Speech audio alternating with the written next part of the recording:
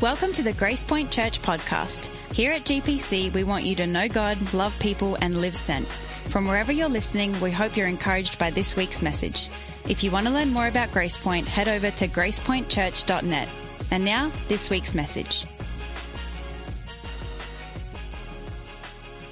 Hey, my name is Eric King. I do serve as executive pastor here at Grace Point. Pastor Mike and family is on vacation, so we can be praying for their fun and relaxation this week. But hey, last week, he gave us the gift of song. Anybody remember? Gift of song. Well, coming after that, I don't want to be outdone, all right? So I just want to make sure when you leave, like, you remember, like, today. So to do that, I gave each of you, hopefully sorry, my envelope's already ripped, already cheated. I didn't obey but hopefully, do you have an envelope? Everyone have your envelope? All right. So, are you excited? Anybody have any idea what it is? Don't spoil it. All right. So, Oprah has got nothing on me. All right. So, you're going to walk out here going, man, I'm so glad. What a day to go to church. So, on 3, when I count to 3, I want you to open it and then just kind of wave it in the air. All right. So, you ready? I don't think you're ready. You're cheating. I haven't said 3 yet. All right? On 3. 1, 2, 3, open. Oh my goodness, right? Come on. $1 million. $1 million. Some of you heard the topic of today was going to be about money, and you're like, well, I don't have any money, so obviously I don't need to be listening. Well, I just changed that for you, all right? So now you have money. But here's what I want to do. I want you to think about one day you wake up.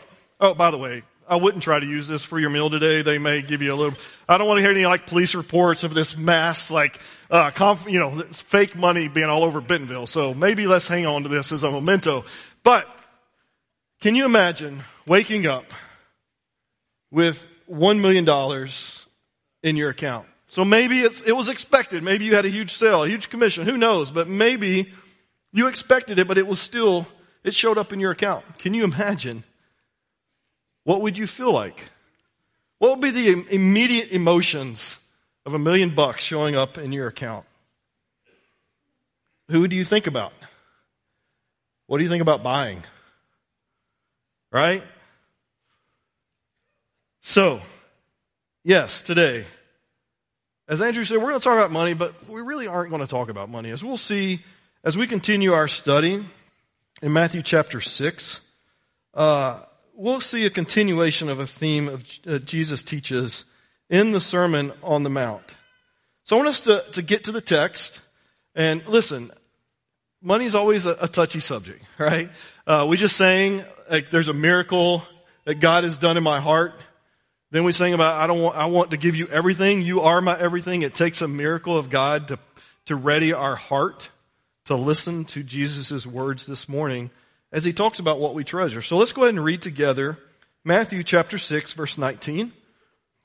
It'll be on the screen for us, but if you have a Bible, I'd encourage you to turn with us. Matthew 6, we'll start in verse 19. It says, do not, and these are words of Jesus. So Jesus says, do not lay up for yourselves treasures on earth where moth and rust destroy, and where thieves break in and steal, but lay up for yourself treasures in heaven, where neither moth nor rust destroys, and where thieves do not break in and steal. For where your treasure is, there will your heart be also. The eye is the lamp of the body, so if your eye is healthy, your whole body will be full of light, but if your eye is bad, your whole body will be full of darkness. If then the light in you is darkness, how great is the darkness? No one can serve 2 masters. For either he will hate the one and love the other, or he will devote it to the one and despise the other. You cannot serve God and money. These are words of Jesus speaking specifically about money. He talks about treasure, right? But then at the end he says you can't serve God and money. So we see clearly here in this passage, Jesus kind of lays out 2 pathways. Right? He says, listen, there's 2 pathways you can choose. You can choose the pathway of laying up earthly treasures. You can care about earthly wealth. Or you can lay up treasures in heaven. Not only does he introduce the two paths, he's very quick to say, oh, and don't take the first path. Don't take the first path. Don't choose to lay up treasures here on earth. Now, if you're like me, money's a hard topic, right? I even had a couple this morning when they heard the topic. They're like, "Oh, I'm already tensing up," It's stressful. It's hard because, and Jesus even knew this. He spoke about money a lot while he was here on the earth. But I want us to, before we dive into the actual message here, I want us to go back and reflect on the heart of Jesus in the Sermon on the Mount. If you remember, we started the Sermon on the Mount with the Beatitudes. It's the first part of the Sermon on the Mount where it says, "Blessed is he, blessed is they," right? And so Pastor Mike talked through that with us and said that word "blessed," it's a good translation, but it's maybe not fully capturing the heart of Jesus. Maybe favor toward those who do these things. Maybe the best translation is to them, to those who experience a flourishing life. A flourishing life. That's God's heart. That's Jesus' desire for us, is that we would have a flourishing life. So we read this text in the midst of the Sermon on the Mount, remembering that Jesus desires that we have a flourishing life. So he's not intending for something bad. He's not holding out on us. He's actually like a father saying, "Son, daughter, this is the life in which you will flourish. It's the life you're pursuing." Jesus said that I've come, right? He said, I've come that we might have life and have it in abundance. I'm reminded of the words of the prophet Jeremiah in the Old Testament. It says, and these are words from God, it says, "For I know the plans I have for you." So listen to God's heart. I have plans for you, plans to prosper you and not to harm you, plans to give you a hope and a future. This is the heart of God that we see reflected in a text that's pretty difficult as it talks about money. So I think before we get into talking about the two different paths that Jesus introduces, my question is, can you trust the heart of Jesus this morning? Do you trust his heart? Because it's with that understanding, it's with that trust that we can enter in kind of this hard text here in the Sermon on the Mount. So two paths. The first path, he acknowledges, right? Jesus says, you can do this. You can live in such a way that you're storing up treasures here on earth. And then he immediately says, but don't do that. Don't lay up wealth here on earth. It's pretty clear, right? Don't do this. Do this. But personally, as I wrestled through that, trying to understand what Jesus means, because that's what we do as followers of Jesus, is we listen to his words, but then we learn how to apply them. God, how would you have me live my life differently in light of the teachings of Jesus? So I look to understand, what does Jesus mean to lay up treasures here on earth? And fortunately, he told another story in another book that's recorded in the book of Luke, chapter 12. So this is a story that Jesus told. A parable is what they call them in Scripture. So this is a story Jesus told to help enlighten what he means by following the path of laying up treasure here on earth. He says there was a rich man. This rich man's land produced plentiful. And he thought to himself, what shall I do? For I have nowhere to store all my crops. And he said, I will do this. I will tear down my barns and I'll build bigger ones.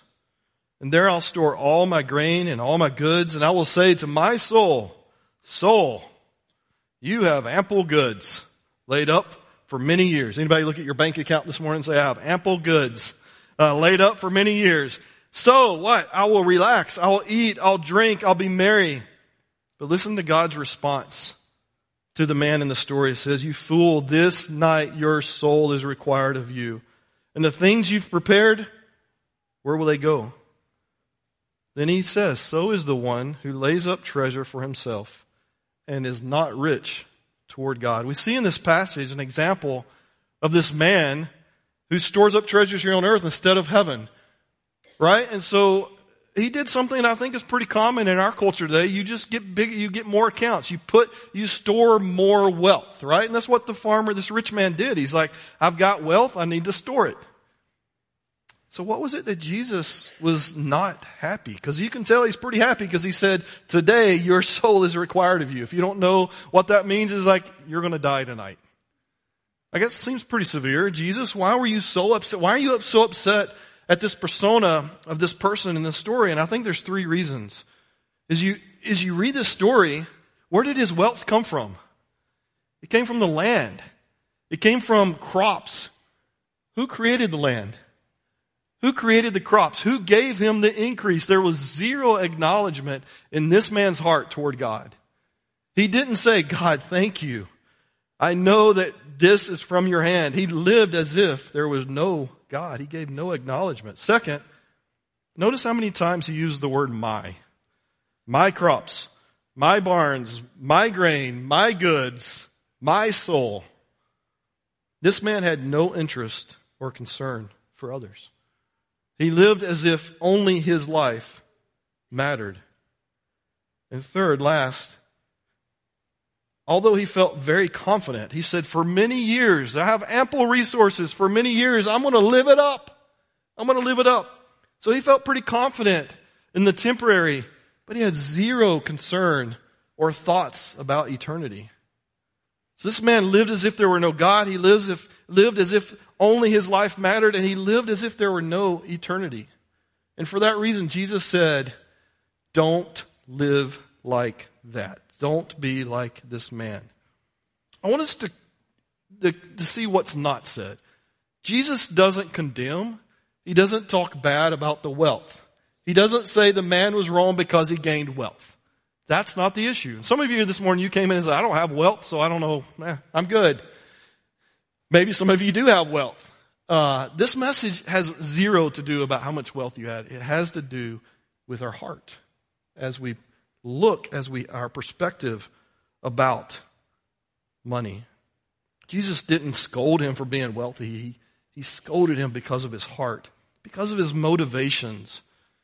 So as I just kind of reflected, like Jesus is telling us, like his followers, he said, followers, don't lay up treasures here on earth. What would cause us to do that? Jesus is clear, but he's being clear because he knows that it's a challenge for us. So what would motivate us? What does Scripture tell us about what motivates us to treasure wealth here on earth? Well, I think there are four I want to highlight right now. There probably are more that you can think about that God lays on your heart. These are four common motivations that I see in my own heart and I see in the lives of others. And I think, first of all, we're motivated by fear. Fear of what? Fear of the unknown, right? Like inflation is real, bills are real, expenses are real, food's expensive, having family's expensive, you have college, you have health, you've got unemployment, and there's so many things that creates instability in our hearts, and we have fear. Like, what if we don't have enough to make ends meet? What if we can't pay our bills? What if we can't feed ourselves and our family? There's fear. Have you ever experienced financial fear?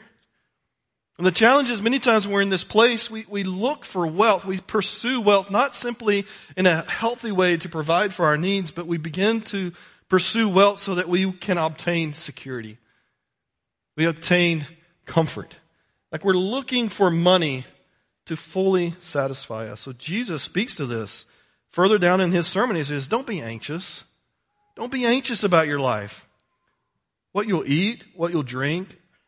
Don't worry about your body, what you're going to put on. And we'll see why later in the text here. He says, don't be anxious. He acknowledges that it is a motivation in our hearts that causes us to treasure things here on earth. Is many times we have fear, but not just fear. We see some perfect examples of the next motivation here in this story about this rich man. And that's the motivation of just selfishness. The Bible often calls it selfish passions, right? Like we live for the passions of our own heart and our own life. I could come up with a list, but Jesus shares right here in this story some selfish passions that this man who found this wealth, he immediately said, hey, I can have my own relaxation. I can eat. I'm sure he was thinking about eating well. Like it wasn't going to McDonald's, right? He probably was thinking of Chick-fil-A instead. I don't know. But he's like, I'm going to eat up. I'm going to drink. I'm going to live and be merry. He was thinking about his own selfish passions. To put it maybe in today's terms, he's like, I'm going to live the good life. I'm going to live the American dream, right? Like I'm going to live it up. I'm going to live it up. So we see pursuit of our own passions, desires, our comfort for this lifestyle. It can motivate us to want to store up wealth, to achieve these passions that we have in our hearts. We've seen the motivation of fear and selfishness. Next, A word that we see often in Scripture is the word covetousness. Covetousness. This is the third motivation that I think we struggle a lot with today. And to covet basically means to wish for or long for or to crave for something, especially the property of someone else. Now, where do we do this most often today? We call it, like doomsday scrolling through the reels, right? Or we see people sharing their life on the social channels and we're like, man, their life is so much better. Their truck is so much newer. Their boat, well, I don't have a boat, so all of them are better. Like, it's better. Like, it's all better. It's better. It's better. And we begin to be discontent with what we have. The Bible calls this covetousness. And Jesus says, listen, in Luke 12, he says, take care and guard against covetousness. For one's life does not consist in the abundance of possessions. Jesus knew that this was a motivation in our heart, and he says, don't covet. So we also see the fourth motivation is just this desire to keep up appearances. There are cultural norms that we call norms that we try to live up to. The expectations of others, like we want to live up to this appearance of success in the world, right? Jesus even focuses on as we give, as we're generous. He says there are times where you give out of a motivation of appearance, even when you give to the poor or give to the church. He says in Matthew 6, verse 2, further up in our passage, it says, when you give to the needy, sound no trumpet before you. Can you imagine? Each one of you dropping your offering in the box, or giving online, you've got a guy or someone standing beside you and sounds the trumpet. I guess that must have been a thing back in the day. I'm glad that's kind of passed with time, but still we often do things with the motivation of wanting to impress. And Jesus says, don't do that as the hypocrites do. Do any of these motivations sound personal? I know I wrestle with these at different times in my life, and I think if we're honest, we all wrestle with the motivation of fear. This motivation of just wanting what I want. I want to live the good life. I want to fulfill my passions. Or, hey, I just want what they want. I want what they have. I want the better life that I'm not having right now, and I desire something that God's not given me. Or maybe I just want to live up. I want to live up to the appearances of being successful. So, motivations matter. Once again, Jesus doesn't speak to the wealth. He speaks to the man's heart. So Jesus said, don't go down this path. Don't take that path.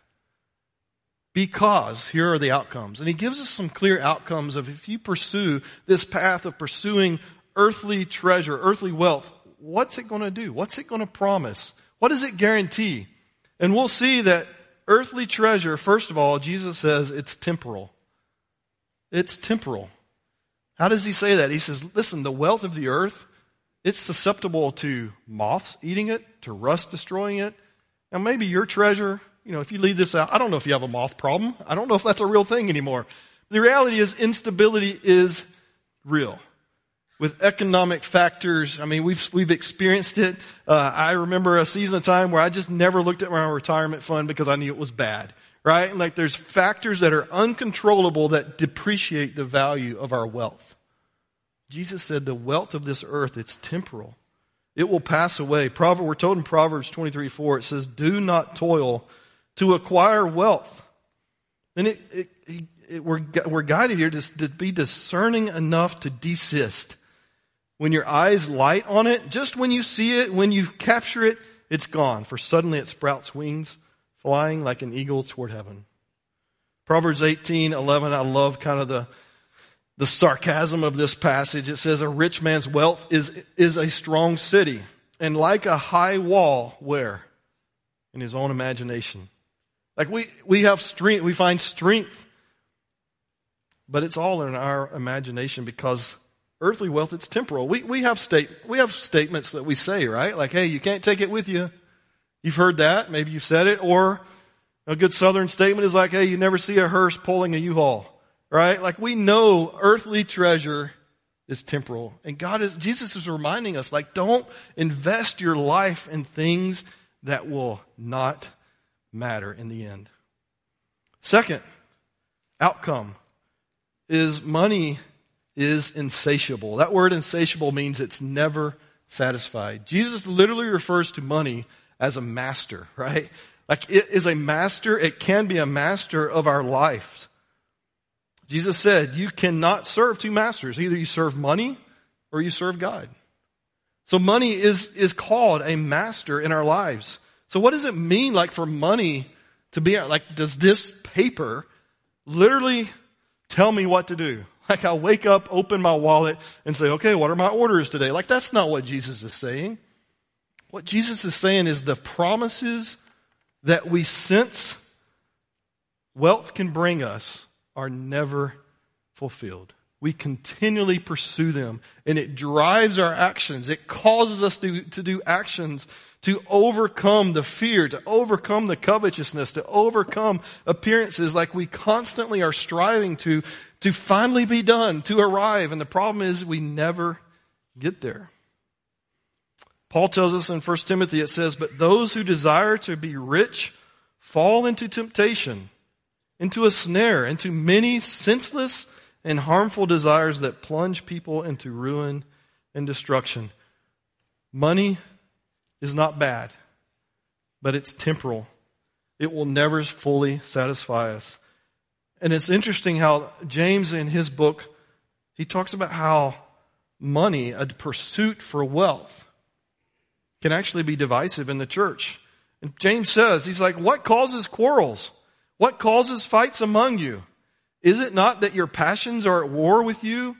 Then he goes further down and says, you have not because you ask not. And you ask and you don't receive. Why? Because you ask wrongly to spend it on your own passions. The selfishness of our own passions and our pursuit for wealth becomes divisive in the body of Christ because of the covetousness, because of the selfishness. James says, don't pursue, don't love money. It brings divisiveness in the church. So Jesus says, hey, you can follow the path.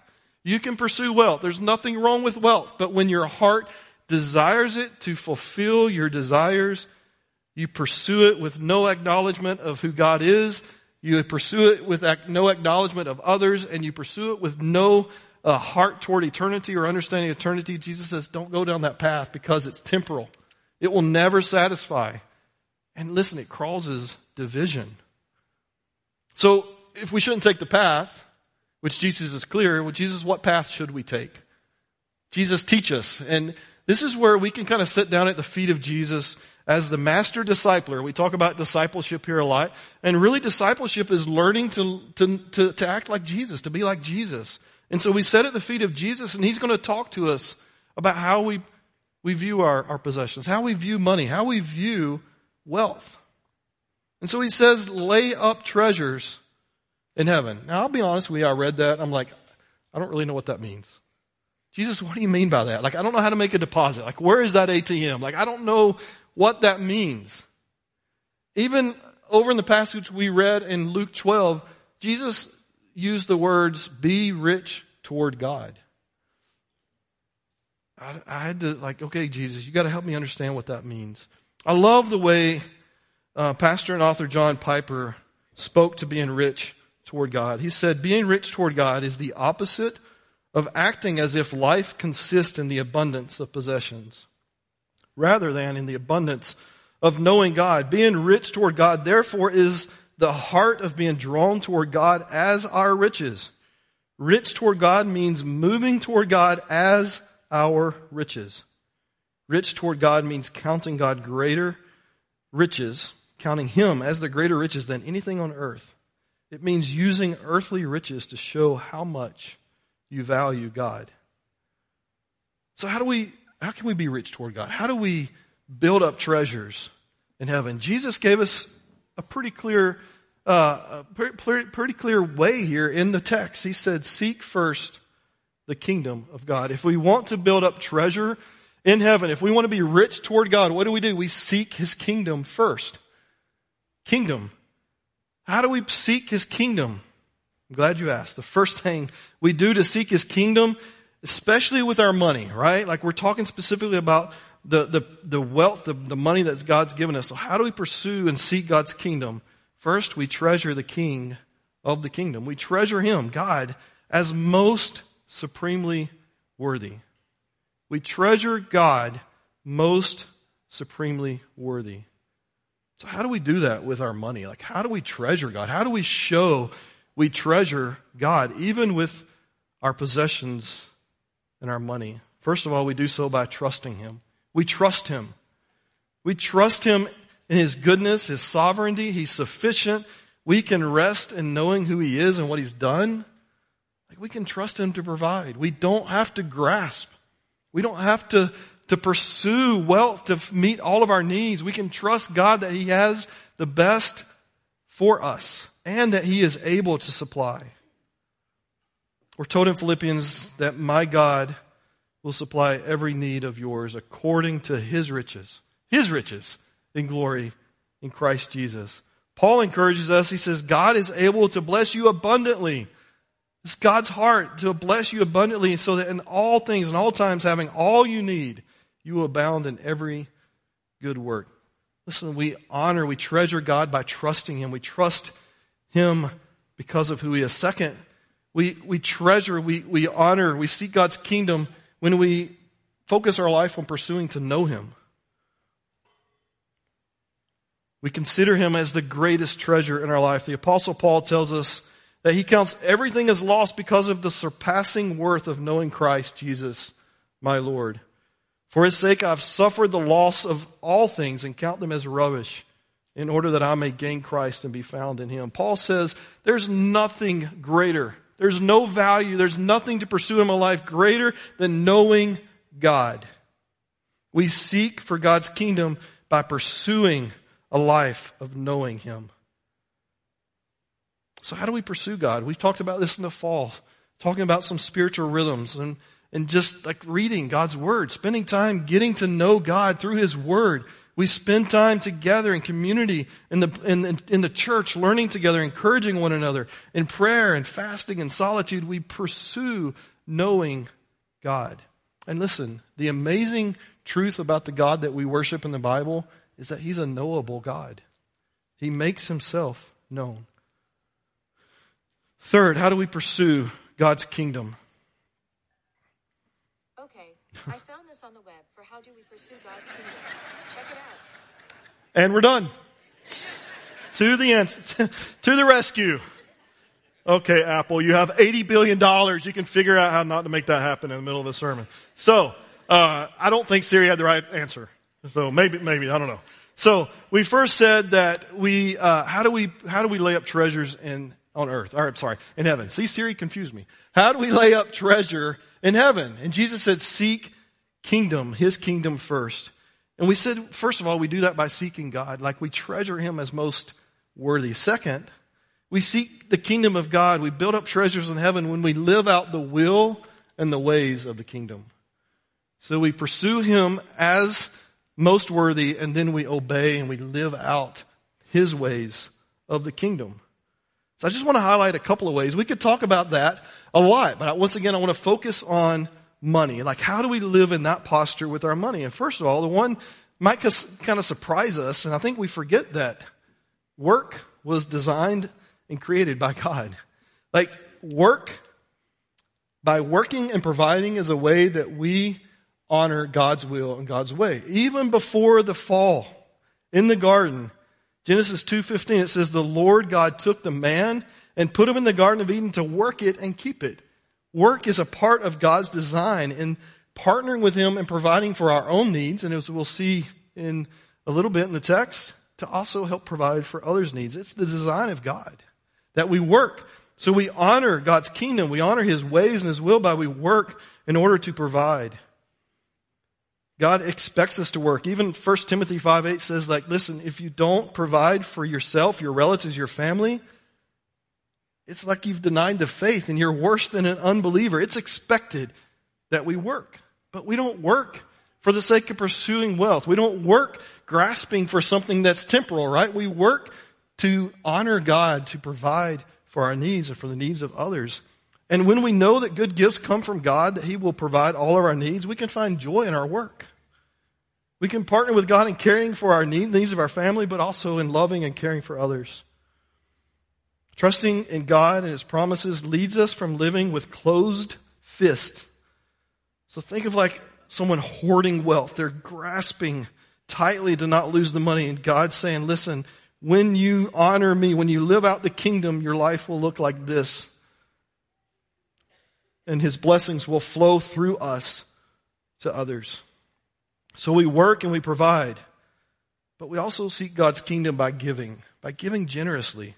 Listen, I wouldn't have brought this up except that it's everywhere in the Bible.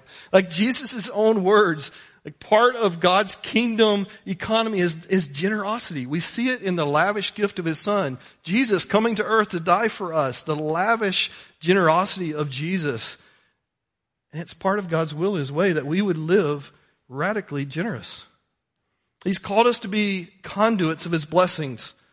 It's kind of like the guy that received the wealth of his crops, right? Like instead of blessing others, what did he do? He hoarded it. He built bigger barns and he stored it up for himself.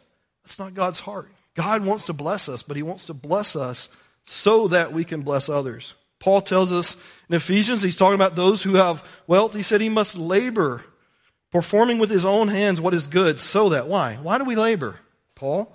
So that we will have something to share with one who has need. Well, that changes our perspective of work, right? Like we should care, we should provide, we should pay the bills, we should provide for our family. But what if we're working beyond that to where we can provide for those who have a need? Paul also admonishes us in 1 Timothy 1. It says, they are here to do good, to be rich in good works, to be generous and ready to share. Thus, storing up treasures for themselves as a good foundation for the future. He kind of leans into that building up treasure into heaven because we're ready to share. Jesus said, if you would be perfect, if you want to be a mature disciple of Jesus, go sell your possessions, give to the poor, and you will have treasure in heaven. Come, follow me. Once again, Jesus is not interested in your money. He doesn't need your money. He doesn't need my money. He's interested in your heart. He desires for your heart to pursue him and his kingdom. And we do that by treasuring him as most high, by living out his will and his way, the kingdom in our own lives. And lastly, we do so by loving people with eternity in mind.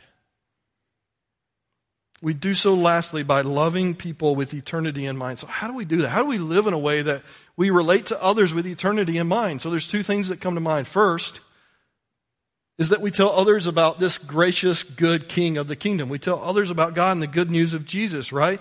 God is desirous that we would go and make him known to the nations. I love the story that Jesus told about the master of the house, this guy that was wealthy, threw together this huge banquet, right? The food, I'm sure it was going to be an amazing party. He sent out his servants. You can find this in Luke 14. He sent out his servants and said, listen, go invite everyone to my party. And no one was showing up. So he literally said, go into the highways and hedges. I don't know what that means, but it probably means not near. He said, go far, go find people so that my house will be full.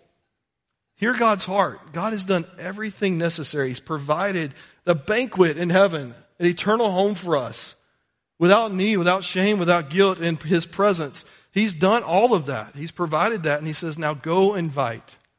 So how do we live for the sake of God's kingdom? We love people with eternity in mind. We lean into ways that we expand God's kingdom, both here in Northwest Arkansas and all around the world. Places where God's name is not yet known, and we desire to make him known. So we love people with eternity in mind by making sure they hear about God and the good news of Jesus. Second, we love people with eternity in mind when we understand and embrace our eternal family. See, God desires us to love the people of God, his kingdom. And we find his people in what we call the church, this church, the global church. He tells us in John, he says, a new command I give you, love one another as I have loved you. So you must love one another. By this, everyone will know that you are my disciples if you love one another. John 13:34, it says, through faith in Jesus, listen to the language here, we have an eternal family whom we will live with in eternity. So, sorry y'all, you're stuck with me. So look at the person to your left, person to your right, maybe the person behind you. If they follow Jesus, You're going to spend eternity together because we are brothers and sisters in Christ. This is our eternal family, and God says for you to seek the kingdom of God, you need to love the people of God. We see this example Paul gives us in Acts chapter 2, verse 42. It gives us a picture of the early church just doing this, like living it out. And it says that they devoted themselves to the teaching of the apostles and to fellowship and the breaking of bread. And one thing I pick up from that is we need to eat more together, right? Like there should be food involved in the gathering of the church together and for fellowship. In verse 43 it says, and awe came upon every soul. And many wonders and signs were being done through the apostles. And all who believed were together, and catch this, they were together and they had all things in common. This is not communism. This isn't like a forced, like, hey, sell your goods so that everybody has equal. This is them loving one another, saying, hey, I have, you don't, I want to help you. Because they loved one another. They were selling their possessions, their belongings, distributing to all as had need.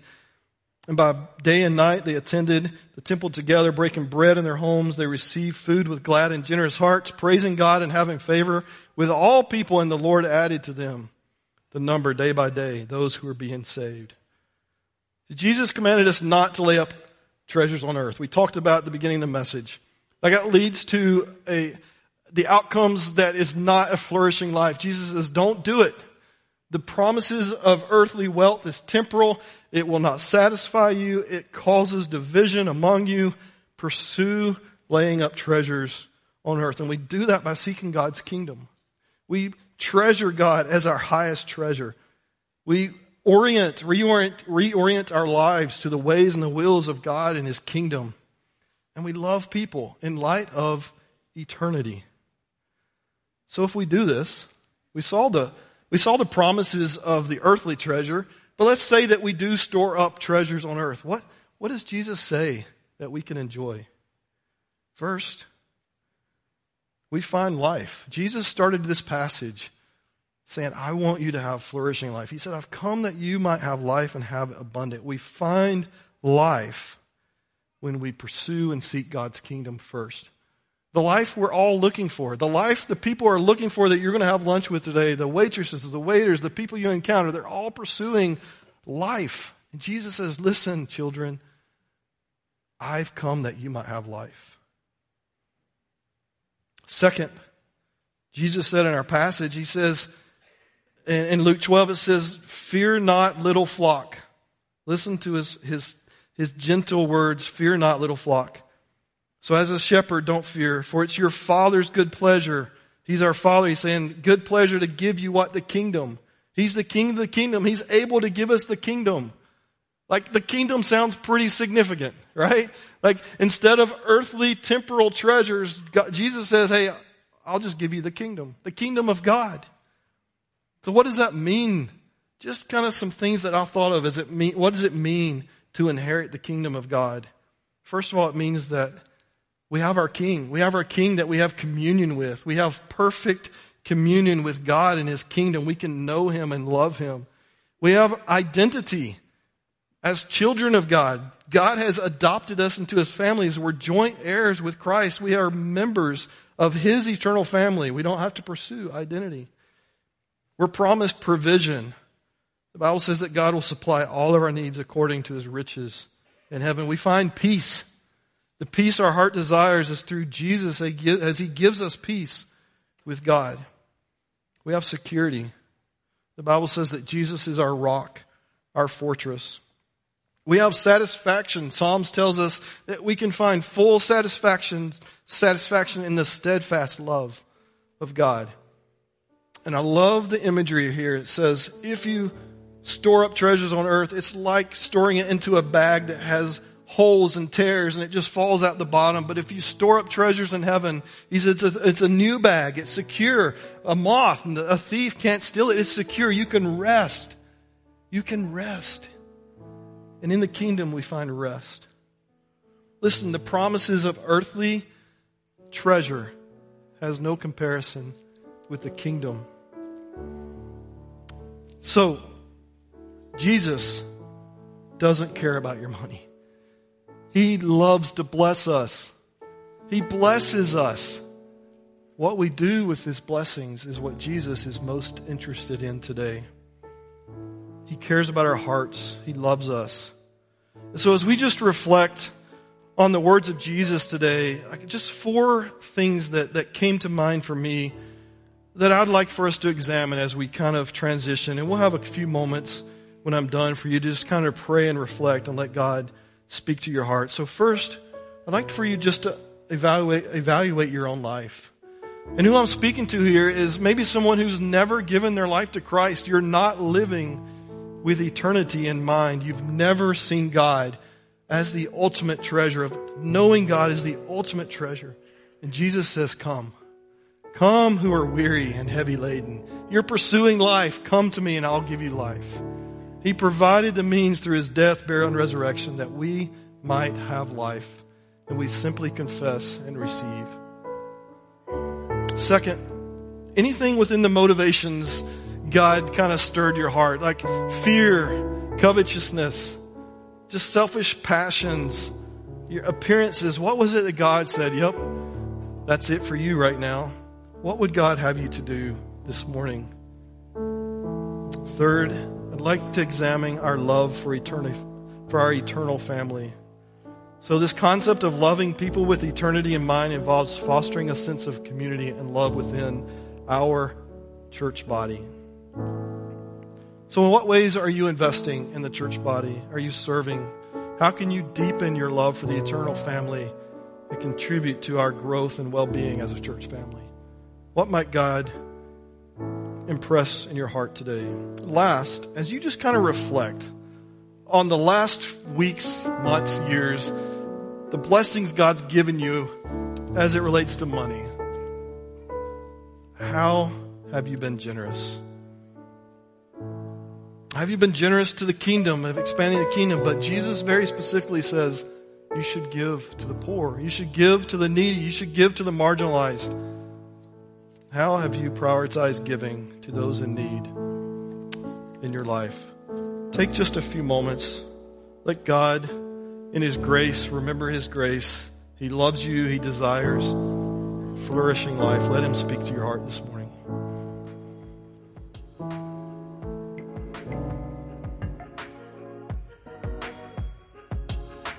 Thanks for listening to the Grace Point Church podcast. To stay up to date on all things GPC, follow us at Grace Point NWA on Facebook or Instagram. As you go, be people who show and share Jesus in everyday conversations with everyday people. Live sent.